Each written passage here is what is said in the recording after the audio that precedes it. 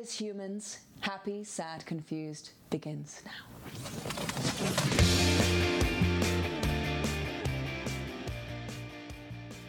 Today on Happy, Sad, Confused, Alden Ehrenreich on Brave New World, a future for Han Solo, and his comfort movie, It's a Wonderful Life. Hey guys, I'm Josh Horowitz. Welcome to another edition of Happy, Sad, Confused. We have a new guest this week, Alden Ehrenreich, someone that I've had the privilege of talking to for the gig at MTV over the years, but never on the podcast. And certainly he's had an interesting beginning to his career, coming up with the likes of Francis Ford Coppola and Warren Beatty, being directed by those luminaries, and then, of course, starring in his own Star Wars film a couple years ago. And now he's back 2 years later with his own show on Peacock. Peacock, Sammy, do you know what Peacock is? Yeah, everyone does. What is it? It's the NBC streaming service platform. Sammy, you are so plugged in to streaming services now. Yeah, it's my thing. I have Quibi. Do you subscribe to Quibi, or do you do just the Let me trial tell you thing? exactly what happened with Quibi. Please. Princess Bride. Yes. Oh, yeah. Let's talk about that. What did you think of it? Oh, my God. I have never enjoyed anything more in my life. Let's give some context. So Jason Reitman, noted filmmaker, decided to launch kind of a recreation of The Princess Bride in 10 different parts with a bunch of celebrity friends. And it's just word for word recreations, kind of low rent, like think Be Kind, Rewind, Michel Gondry style. All shot on their phones. Exactly. And it's all benefiting, I want to say like food World banks. Kitchen. Yeah, that sounds right. Some great cause. The Jose Andres. Exactly. And it rolled out over 10 days on Quibi. And Sam, I actually am with you. I ate it up. It's great. Loved it. I want them to do other movies. I'll tell you, I had one problem with it. Okay. Mandy. I would have loved. I thought of that. Mandy does not show up, though. Carrie Elwes does show up. Robin Wright does not show up. No, which that's upsetting. But if Mandy showed up, I would have. I know. I was a little surprised by that, and how heartbreaking, how beautiful that it ended. Oh with my Carl God! Carl Reiner. Oh my God! It was unbelievable. It was very touching. We are not on the Quibi payroll. I mean, I've had my fun with Quibi. They've had their troubles, but I will say this is a really charming piece of work that they created, and it has so many cool stars. I corresponded with Jason about it. I reached out to him because I was such a fan of what he was doing, and at the time, what did he say? Well, he was very appreciative, and I said, "Who are you? Leave me alone." No, but I said at the time, I was like, I can't wait to see how you use Charlize, because I know he's tight with Charlize and has done a few films with her, and sure enough, she does pop up in a fun role. What was your favorite one? Oh man, there were a few. There were a lot of really good and interesting castings. Who did Caitlin Dever play? Caitlin Dever did a good. She did. It was her and Finn Wolfhard did the sword. The sword fight scene. Yeah, and I think she was in Mandy's role. I want to. No, maybe not. She was in. No. She was I think she was the Man in Black. Yes, she was the Man in Black. I thought she did a good job. There's so many now. I'm blanking on all the ones I liked. The Jack Black one where he's climbing up. You know who I thought? Stairs and his mask is like half off his face. Jason Segel did a good Andre the Giant. Incredible Andre the Giant. I literally smiled and felt so happy the whole time. I loved that. Yeah, no, that sums it up well. It is a nice breath of fresh air and a nice source of joy in the universe right now. So check that out. Yeah, I think you can still probably get a trial subscription to Quibi, and that's worth checking out. And we'll see where Quibi goes from there, because they've definitely had some issues, but they got a lot of money behind it, and they're going to keep pumping out product, and we'll see. Their biggest thing is something that probably cost nothing, because it's all shot on their phones. Exactly.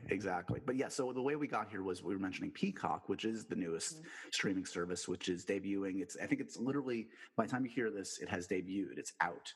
And one of the initial offerings on Peacock, is Brave New World, which is based on Aldous Huxley's, hugely influential book. And this is a big kind of mini series. I think it might be an ongoing series too. And it stars Alden Ehrenreich and Demi Moore and a bunch of interesting folks, and very ambitious, big budget. You can see they spared no expense on this. And this is Alden's first role at all, actually, since playing Han Solo in the Solo movie. Yeah, it's been 2 years. And I think this is, when I was doing my research, I think this is probably one of his very first interviews at all since Solo. So this is it. I was really pleased to catch up with him, not only to talk about Brave New World, but to also talk about sort of the aftermath of Solo, a film that he's proud of and obviously went through a lot of different kind of troubles, including the change of directors and the perception of the audience and the high expectations. It didn't perform box office wise how Disney certainly wanted it to. And so we have an interesting kind of a postmortem on Solo and whether he sees a future for him playing that character. Interesting. As a Star Wars fan and as a fan of Alden's, it was really, really cool to be, I think, one of the first conversations with him about sort of what went down with Solo. And then beyond that, of course, as you know, Sammy, we've been doing comfort movies, and this is probably the first one where we've really gone old school. We got a pick from the actor where they really went to a unadulterated classic. Alden's pick was It's a Wonderful Life, which Sammy has never seen. You're such an asshole. I was going to fake it. Really? Okay, what do you know about? Summarize It's a Wonderful Life for me. Jimmy Stewart. That's all. Drop the mic. I mean, yeah, that's accurate. Christmas. Christmas does. Yeah, I only describe movies. Oh my God, you're great on passwords. Singular words. Exactly. Yeah. It is a seminal Christmas movie. It's Donna Reed. It's Jimmy Stewart. It's one of the great villains of all time, Mr. Potter. It's I was going to say everybody has It's a Wonderful Life as part of their film vernacular, I guess, except for Sammy. Well, I like to break the mold. I guess you should check it out. It's a legitimate great movie. I've seen it many, many times, and this was a nice excuse to revisit it. I do love classic movies. Apparently not. If you don't, I've been exclusively watching old movies. Okay. And this one is just every time it comes up, I'm like, eh. This one, you know what I'm going to say, and we get into this conversation with Alden about it. It's not what you think it is, I would venture to say. It's not as warm and fuzzy and cheesy. It's actually a pretty dark movie. Oh. George Bailey, Jimmy Stewart's character, is a kind of a beaten down, really a guy that just wants to get out of a small town and live a big life and keeps making sacrifices and finds himself on the short end of the stick, and then, is suicidal. Literally is about to kill himself, and finds out what life would be like without him in it. And it's, I was actually surprised when I watched it on sort of how dark a film it is, and in particular, how dark a role George Bailey is for Jimmy Stewart. It is a classic. It stands up to the reputation it has. So if you haven't seen it before, like Sammy, if you're a weird unicorn like her, see it for the first time. If you have seen it before, but not for a number of years, this is a good excuse to go back and check it out. And really fun to mix it up with Alden about this one, because he knows his movies, and it was a good pick and a fun conversation. Other things to mention: Stir Crazy, my Comedy Central series, continues with a wonderful guest by the name of Esther Vivitsky, sometimes known as Little Esther, a very funny comedian with a new special on Comedy Central. We had a blast chatting. Next week on Stir Crazy, very, very familiar person to Happy, Sad, Confused listeners. And Sammy, I'm not going to say it. Don't ruin it. It's not me. It's not Sammy. But if you listen to Happy, Sad, Confused, if you have a similar taste of Sammy, for instance, I think you're going to enjoy next week's guest on Stir Crazy. I think they will. Oh my God. And then other things to mention, I want to give a little plug. People have been talking on Twitter a lot about the new big Netflix action movie with Charlize Theron, The Old Guard. I liked it a lot. It's directed by Gina Prince Bythewood, who's a really strong filmmaker who's getting a shot at kind of like a superhero-ish film in this one. And there's been a lot of chatter in the film Twitterverse about it, and I just want to add my 2 cents and say it's definitely well worth checking out. And kind of the closest thing you're going to get to like a big summer movie right now is The Old Guard on I saw you it gave you an opportunity to really take a stance on Twitter about people pronouncing her name. You I get angry. Got really passionate about it. You know what? I think I probably mentioned this in the podcast at some point. It gets under my skin that people mispronounce Charlize Theron, not Theron, not Theron, Theron. That they I don't care if John Q. Public messes it up, but my point was, if you're a film journalist, a film critic, someone that interviews people for a living, I would think you would know how to pronounce the name of one of the top 10 movie stars on the planet, and someone that's been a big movie star for 25 years. All I'm saying. I think it's a good cause for you. This is the stuff I get animated about. Your face is bright red. I get angry about Donald Trump, COVID, Black Lives Matter, and this pronunciation of Charlize Theron's name. These are my causes. Yep, this all checks out. These are all the big ones for me. Yep. Yes, so I did want to plug that one. Anything else we should plug? Sammy, what have you been watching? Palm Springs. Really loved that movie. Like, want to watch it again immediately. Sammy's on board with the Palm Springs train. Everybody that sees it, I feel like, loves this movie. It's on Hulu right now. Andy Samberg, Kristen Milioti. The less you know going in, the better. But even if you know the kind of twist involved, I think you'll still appreciate it. Funny, sweet, smart. Definitely one of my favorites of the year. I'm with you. Really good. Okay, let's go to the main event. Remember to review, rate, and subscribe to Happy, Sad, Confused. Spread the good word. And I hope you guys enjoy this chat with Alden Ehrenreich. It's good to see you, Alden. How you doing, buddy? Yeah, I'm good. How are you? I'm doing all right, all things considered. We were just catching up. I guess it's been about 2 years since the insanity of the solo press tour. Does it feel like 2 years or 10,000 years? I mean, that was an unusual kind of event. Yeah, it feels like you were the last interview I think I did on the entire junket. I feel like I'm privileged that I've hit you at these weird spots in your career. Like, I hit you up, I talked to you and Francis for Tetro in what has to have been one of your first interviews, I would guess. Yeah, I remember, if my memory's right, maybe we were in New York then. We were in New York. It might have been, it was definitely one of the first ones. I was 19. Crazy. And then to see you kind of like come back around in this new way in recent years, and then caught you at the end of the solo press tour, which was a trip, and now you're back with Brave New World. We're going to talk about that. We're going to talk about some comfort movies. There's a lot to catch up on. First, just can we do a little like debrief on sort of like where you were at? Because I saw you again at the end of that press tour, and it was unlike any kind of an experience, a very unusual kind of experience in many ways. Did it take you time to kind of decompress, like to kind of like where was your head at when Solo came out? Well, you're so inundated with things that you have to do that you're kind of just you're functioning on a kind of autopilot, basically. Yeah. So I took time off mainly because it was about a 3-year process altogether.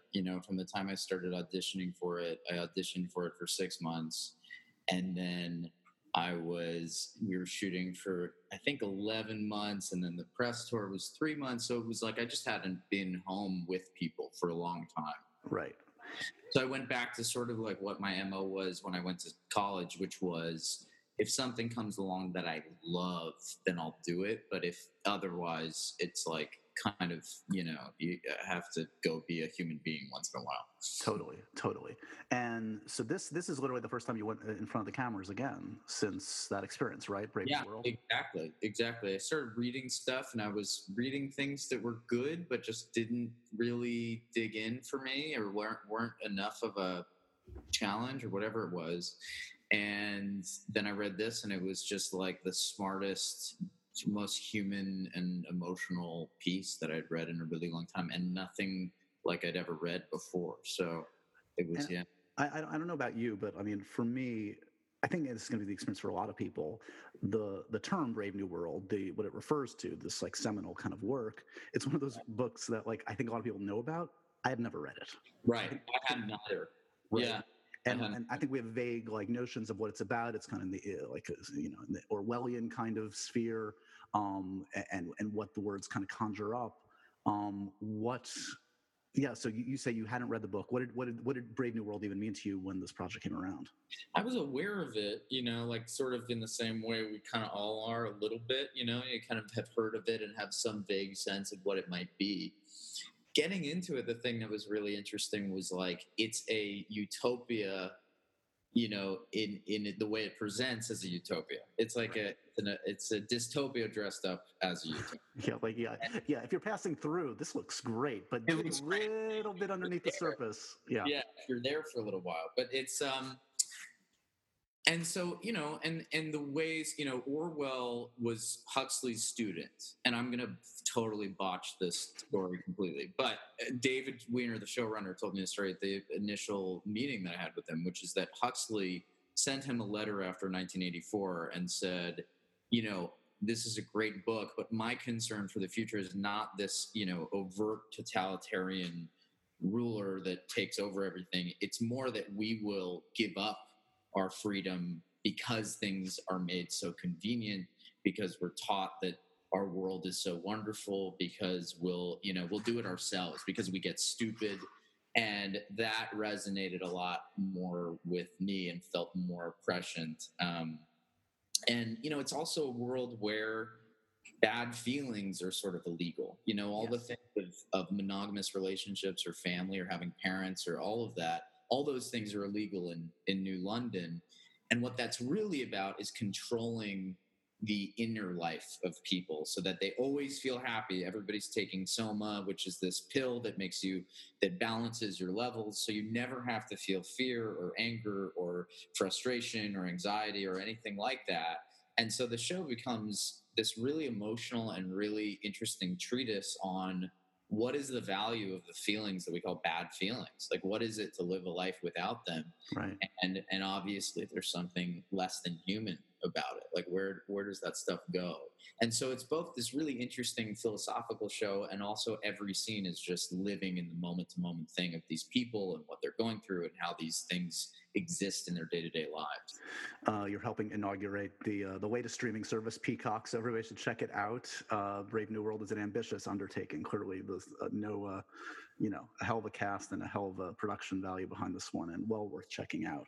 I'm excited to talk to you today also about, as you know, on the podcast lately, I've kind of changed the subject a little bit so that we can kind of celebrate movies that we find comfort in. And I'm always interested in hearing about sort of where people form their tastes, who influenced their film tastes. So indulge me, if you will. Let's go back when you were a kid. Who was the biggest influence on forming your tastes as a film lover? Oof. Well, when I was a little kid, there's so many iterations of it. When I was really a little kid, it was Turner Classic Movies was on all the time. Any movie that I would see, I would just want to be the person in the movie. I used to my family had these like old books they used to do. It was like the MGM story or the World of Movies. And I'd take little pictures of my face and cut it out and like put it on the people and photocopy it in our photocopier. And I just wanted to do it, and I remember seeing, as a really little kid, Westerns, Butch Cassidy and Sundance Kid, and my mom really loved John Wayne.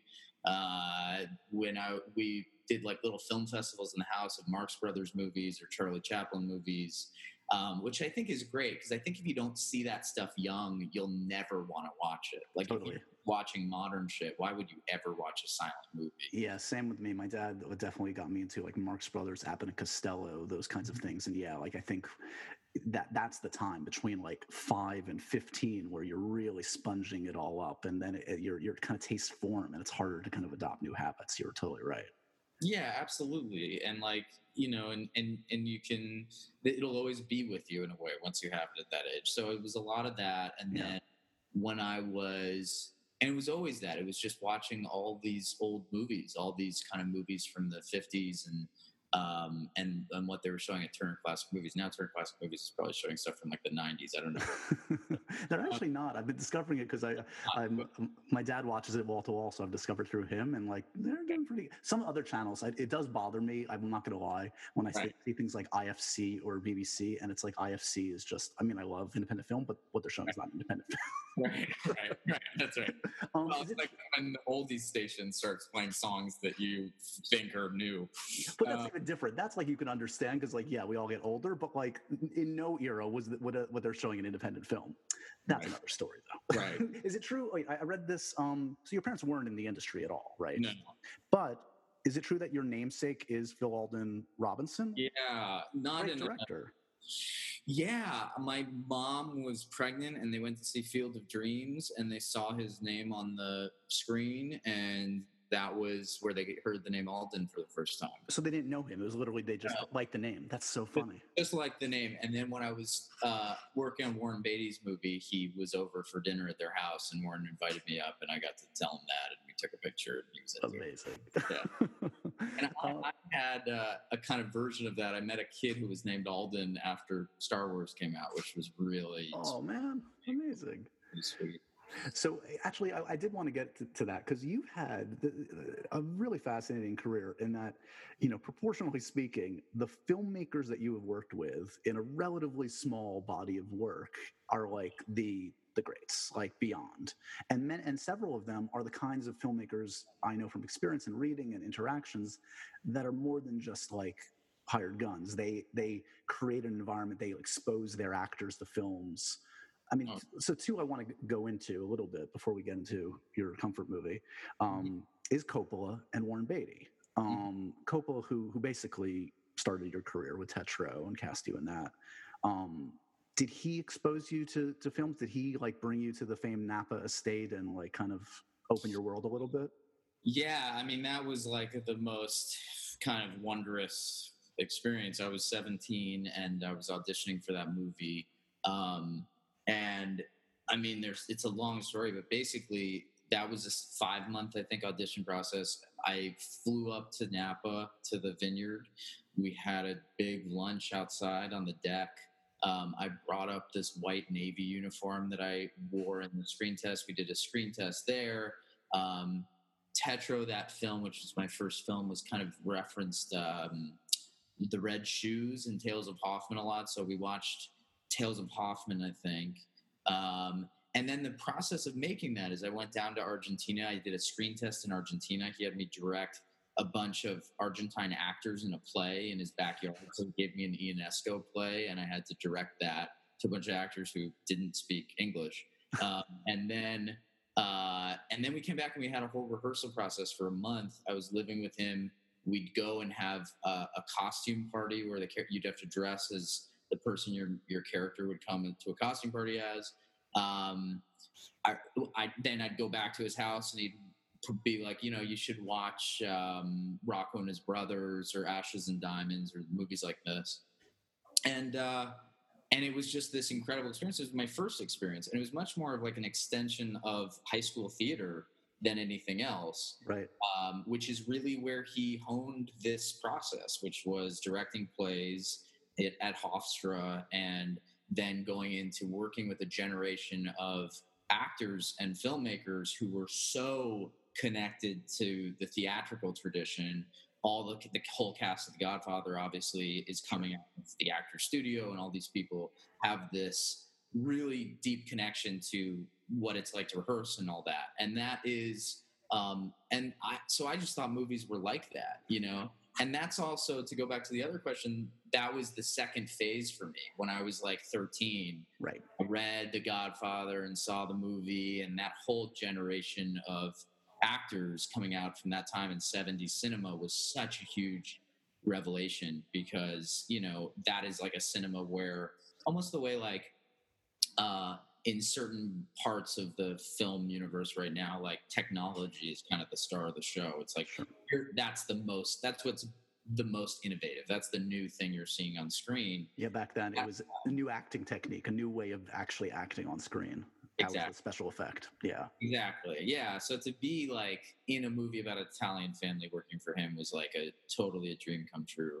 And then he's been just the most gracious, generous person ever since. And I've, gone up and visited with him at the vineyard and asked him about filmmaking. And you're always learning. And like the thing with him too is that it's this pure inspiration. He's still so inspired about what the medium can be, and he's so bold and kind of brave and has so much resolve in what he believes in, and in art. It's his belief in art is a lot higher, a lot kind of grander than most people, I think. It sounded like in recent years he was going to finally get back around to making his fabled Megalopolis. Yeah, I think he's working on it. Yeah. Yeah, I spoke to like an actor recently that was like at a read through. Like it's closer than it's ever been, I think, which is kind of staggering. I'd love to see at least another. I mean, all his stuff, whether experimental or more traditional, is fascinating. So whenever he gets behind the camera, I'm down. Yeah. And then, I mean, we could spend hours talking about Warren Beatty. You certainly put in years with Warren. I mean, there's nothing normal about his process. I know the way he casts and the way he then kind of brings actors into his world. You must have spent countless months, days, years with Warren Beatty. I mean, I was 19. It was after Tetro came out. It was that summer. And I went and had lunch with him for the first time. And Warren was really Warren is much more central. Warren is in Hollywood, like Warren is in and has always been in Hollywood, and Francis has always been outside of it. Yeah. And Warren has this, experience that is pretty singular. I think there's probably a handful of other people who had this, but like he was before that. The generation that he helped usher in and champion and was age-wise a part of is not who he started with, right? The way his contemporaries did. So he started in the old Hollywood studio system with Kazan, and he was new and had friendships with Louis B. Mayer, and no, he was a contract player. He was part of that system, right? And his stories are unbelievable, and has known everybody, and has a very specific point of view on everybody. And the meetings are 4 hours long at least, like that's kind of the shortest. There were ones that were 9. And for me, it was just like this great apprenticeship and this learning about getting to ask questions about someone who knew all the people that I grew up watching on screen. And that was 5 years. We talked about it when I was 19, and he was going to shoot it in, I think the next year, and we shot it when I was 24.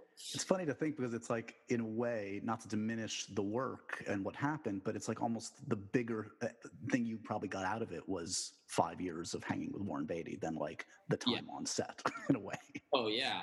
I mean, like what I learned from him on every level is kind of immeasurable, because it was just watching him as a kind of example, and watching him as an actor who, really helped another generation, helped kind of storm the castle a little bit, but he was the guy who opened the gate in a way, because he was already.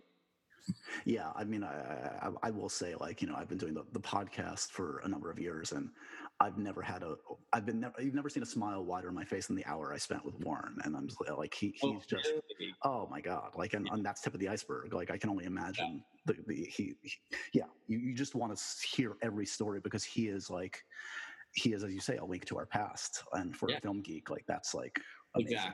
Exactly. Okay, so we've danced around it enough. I asked for a comfort movie from you. You went old school. You went classic. Talk to me about why you chose what you did, and what resonance it has in your life. Well, it's like, I think this, It's a Wonderful Life is. It's funny to think of it as a comfort movie in a way, because you kind of think, oh, well, something that you mindlessly watch, or something that you can kind of get cozy and forget about stuff. And that's not my experience of the movie, but I do find it deeply comforting, because my experience of watching it is it's everything I want in something. It's in the sense that you walk out of it sort of a different person, and to me, every time I've ever watched the movie, it's like this wake-up call about our lives are short, certain things matter and certain things don't. Right. And when you are able to stay connected to the things that do, your life is so much better for it.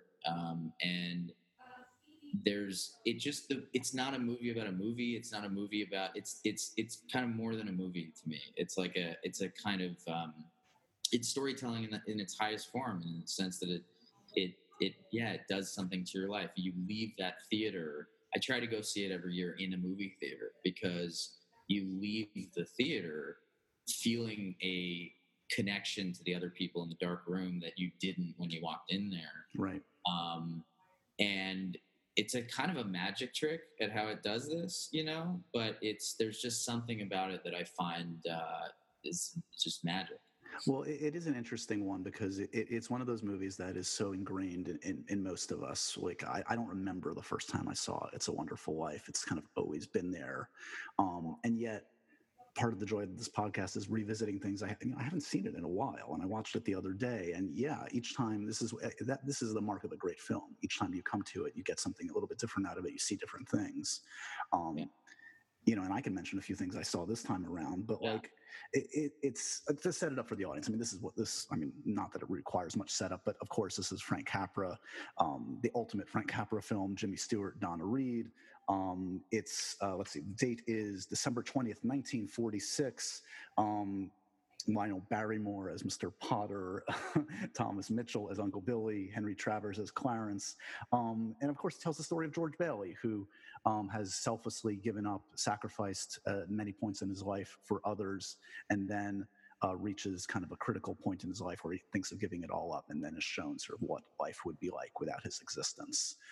Look, now you don't even have to see the movie. I've summed it up.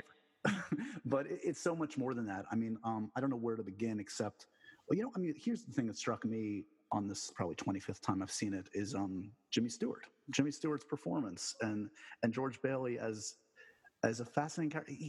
I feel like people talk about George Bailey and Jimmy Stewart in these wholesome terms, like he's just like perfection. And George Bailey's kind of a dark character.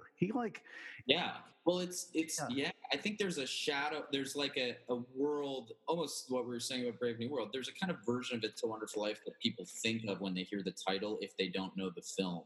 Right. And the film is radically different than that, in the same sense. And that Jimmy Stewart embodies that. I mean, in the sense that you think of Jimmy Stewart as this aw shucks, sweet guy, and you watch this movie and like there is a rage and a despair. His performance in this is, to me, it just feels like one of the most deeply felt, genuine. Yeah. Not only do you feel like he believes in what the movie is, you feel that he believes in what the character is going through. You feel that he's living it. You feel that he is completely in this story and in this world. And Jim, it's kind of this confluence of Jimmy Stewart, the person. This is the first film he did after he came back from the war. I saw that. Yeah. He was really scared about the kissing scenes. He was like, said like a fellow gets rusty, and he was, but he was also coming back a war hero who had seen. He was I believe, the captain in the Air Force, and saw real combat, and you feel this very different, darker edge. And this has been talked about, obviously, but this new thing in him, that adds this whole other resonance to his work. Well, and I think he's about 38 when he makes this film. As you said, he'd spent 4 years in the war, his first time back in front of a camera. After that, he'd consider retiring. And, he runs the gamut. He's playing George from 21 to 38. And, it works clearly. And we're seeing him at different levels of optimism and despair. And he's able to kind of show all those shades of the romantic, of the defeated man, of the reborn guy by the end. And, this as well as anyone, like having played like an iconic hero, and Harrison's talked about in these terms, like a Jimmy Stewart. Like it's tough to be the leading guy. It's tough to be the everyman. It's tough to like have to play a role where an audience is projecting themselves onto that actor. Is that something that you've thought about a lot, especially in recent years, where you've played protagonists at the center of a story, where you have to be kind of, in some ways, the everyman? I wouldn't say Han's an everyman, but he's certainly more so in Solo, probably. Sure, yeah. Way, but yeah, I think I think the best way you serve that is pretty much to be as human and make it as personal as you can. That's the thing you feel with Jimmy Stewart. It's like, if you're specifically you, that becomes universal in a sense. Right. Not to say you're you and some confluence of you in the role, but there's also your function is different too. That's something I think about a little bit. When you're the protagonist of the movie, you are carrying what the movie's about, and you are also the person who is who's after whose sort of like need in the story becomes the engine of the story. Right. And so you have to keep sort of a closer eye on that. Totally. Where your supporting role, your dream or whatever you're after is less consequential, to the story working. You could do a great job and have that, or do a bad job and it's okay. But right. Yeah. I think also the thing with It's a Wonderful Life is like the movie starts with God talking to an angel about a guy who's going to commit suicide. And it's like, that's weird. Totally weird. I was watching it. The structure of the story is amazing because you start with that kind of that kind of prologue. You're in the stars and they're talking to each other, and then it's kind of normal and linear. The supernatural stuff doesn't kick in until the last 25 minutes of the movie. You have a 90-minute movie just about his life, and then the high concept stuff starts. Right. And in a kind of structural sense, Clarence is kind of the protagonist because he's the one who's tasked with this deed. The first part of the movie is Clarence's briefing on George Clooney's life. Yeah. But while you watch it, you are getting involved in it and seeing it. And the movie has these kind of short stories in it, is almost what it feels like. It has these very standalone beginning, middle, and end sequences that each have this just sense of wonder. I mean, it's hard to talk about this movie in a way because it captures something that what's wonderful is that you can't quite capture it. But you're watching this kind of when he comes home and she's made that house and gotten everybody on their wedding night because of the bank run. Them after the dance, walking, and the George Laszlo's The Moon, them on the phone when he has that phone call is such a fucking weird, dark version of the beginning of a love story. A difficult person. He's angry. He's a challenging person. And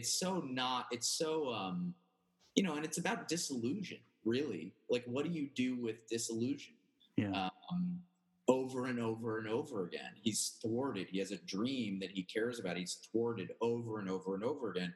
And how do you avail yourself to what life is rather than living in a kind of fantasy about what you hope it could be? So in some way, there's this resonance to the movie that I think is so much more complex and deeper and more profound than what it presents as. But you feel it, and I think people feel it. I think one of the many reasons why it works is obviously beyond just Jimmy Stewart's performance. This ensemble around him, Donna Reed, is excellent in the film. Lionel Barrymore is iconic. I mean, Mr. Potter's been parodied to death, but there's a reason for that. Uncle Billy, Thomas Mitchell, is fantastic, and as we mentioned, Clarence, played by Henry Travers. Zuzu is still around. Young Zuzu. He's 80 years old. She's only 80. It's not like she's even 90. She's around. Right. But it also has even for a film that was shot on a back lot and sets, it actually feels like Bedford Falls feels like a fully realized community. You know the cop, the purveyor of the drugstore. You really have a sense of this living, breathing small town. Yeah. And I think that's also why I feel like we all know that town in a way.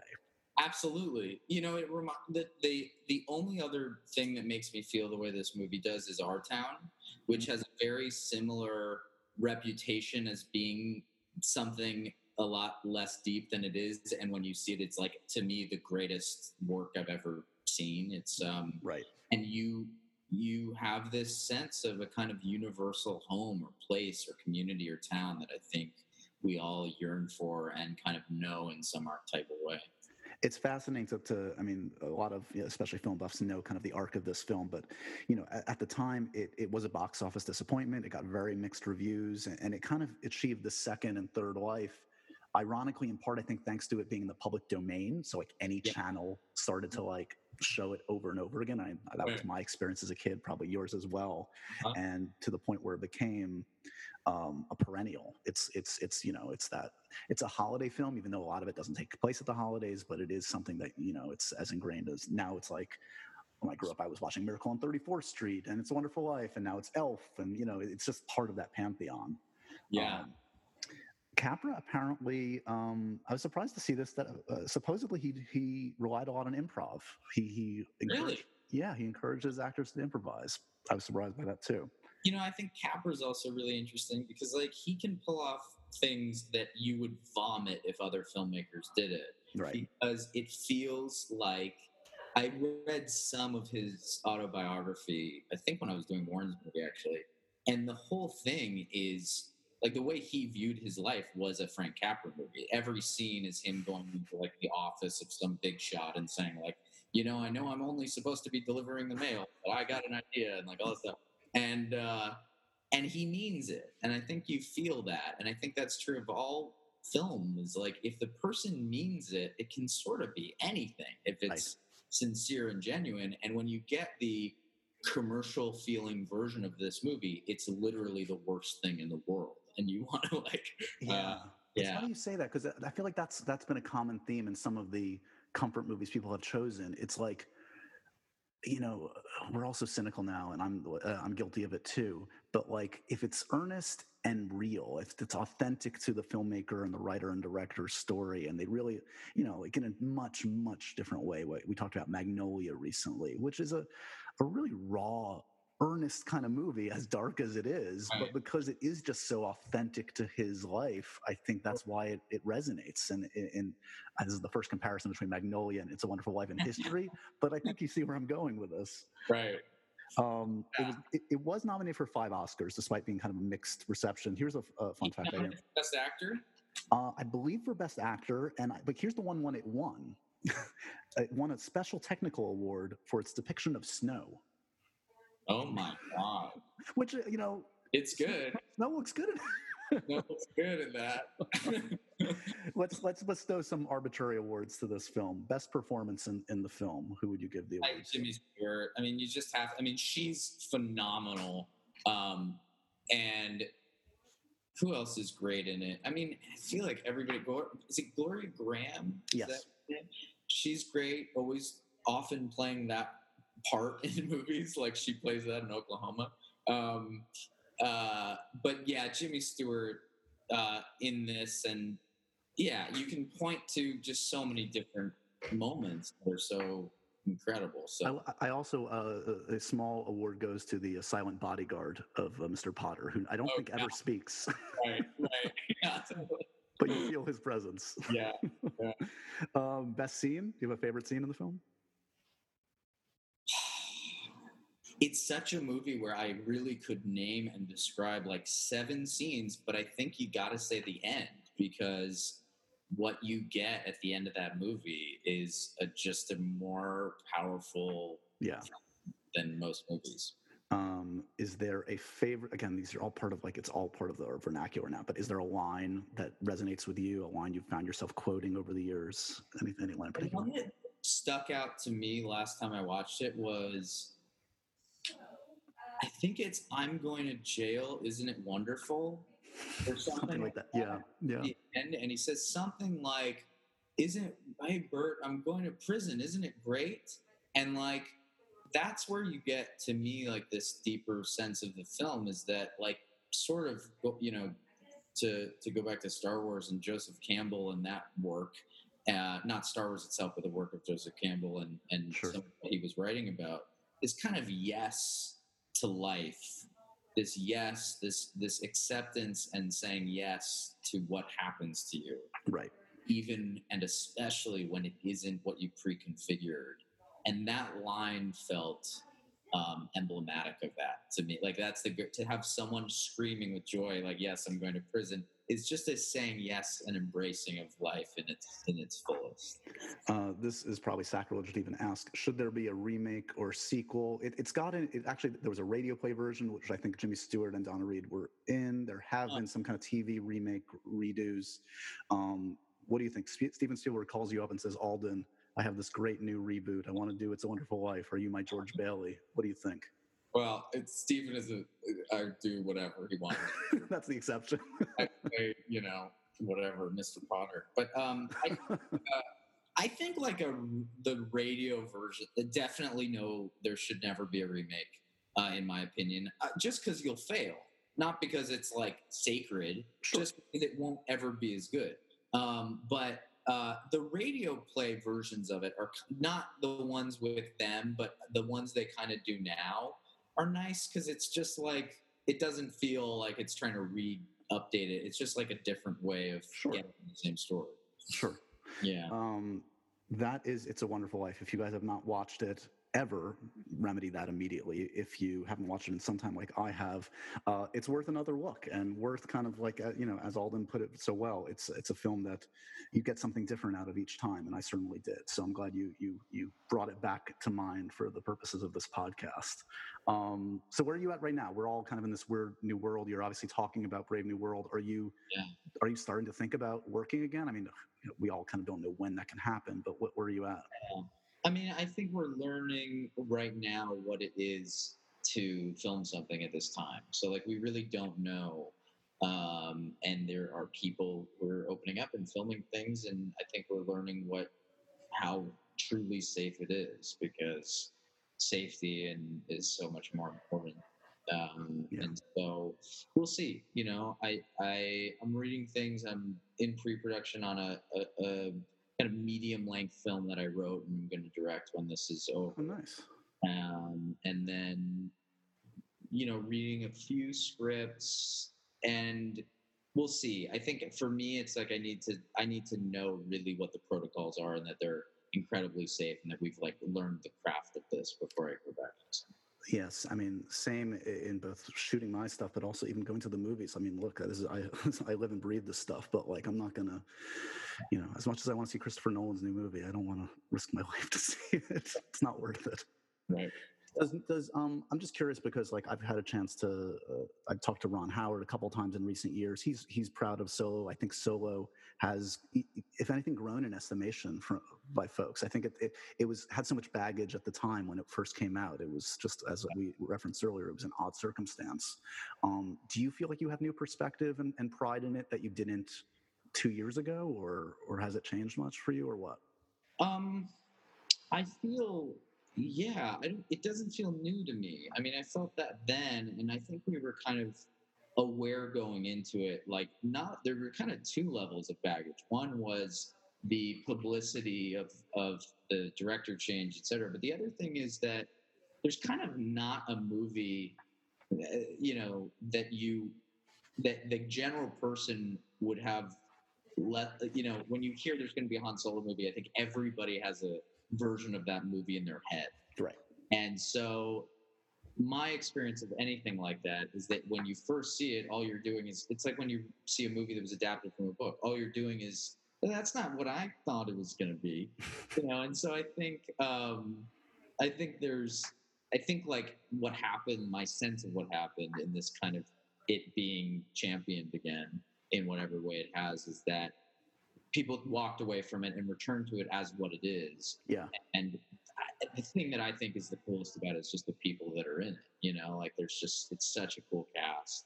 Amelia and Donald and Phoebe and Woody and everybody, and Paul Bettany and Tandy Newton. So I think, I feel, and hearing about kids signing boxes of, with action figures and stuff. And that's who these movies to me are really for. It's for kids and the kids in us. And I think that felt great and continues to feel great.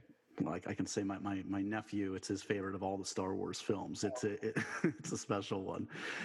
In this wake of, I mean, obviously, and I don't want to go down the road of the production, but like Lord and Miller obviously weren't able to finish what they wanted to do. So in this age of like the Snyder cut, the Air cut, there's not, we shouldn't hold our breath. Like there's not enough for a Lord and Miller version of that film. And would you even want to see what that even looks like? Yeah, I don't know. I really don't know. So much of this I was in the dark on as far as what was going on behind the scenes of that. But, I think there's a million reasons why that probably won't ever happen. I agree. Are you cool with if they really wanted to and everybody was cool with it, I'd be happy to watch it. For sure. Interesting day, yeah. In this age of Disney Plus, would you ever want to play the character again? Different iteration, different kind of. It'd have to be really. I think I would if it was it'd have to be the right version of it. If there was like a cool, what's cool kind of free in a way, You got past the hard part. You got the hard part. So I think, and I always felt that honestly is like the fun of the character. This is, maybe the comment that I'll regret saying the most. But the real fun of that character, my favorite part of that character, is something that kicks in at the end of the movie. It's when he becomes that guy at the end. That's the guy you love.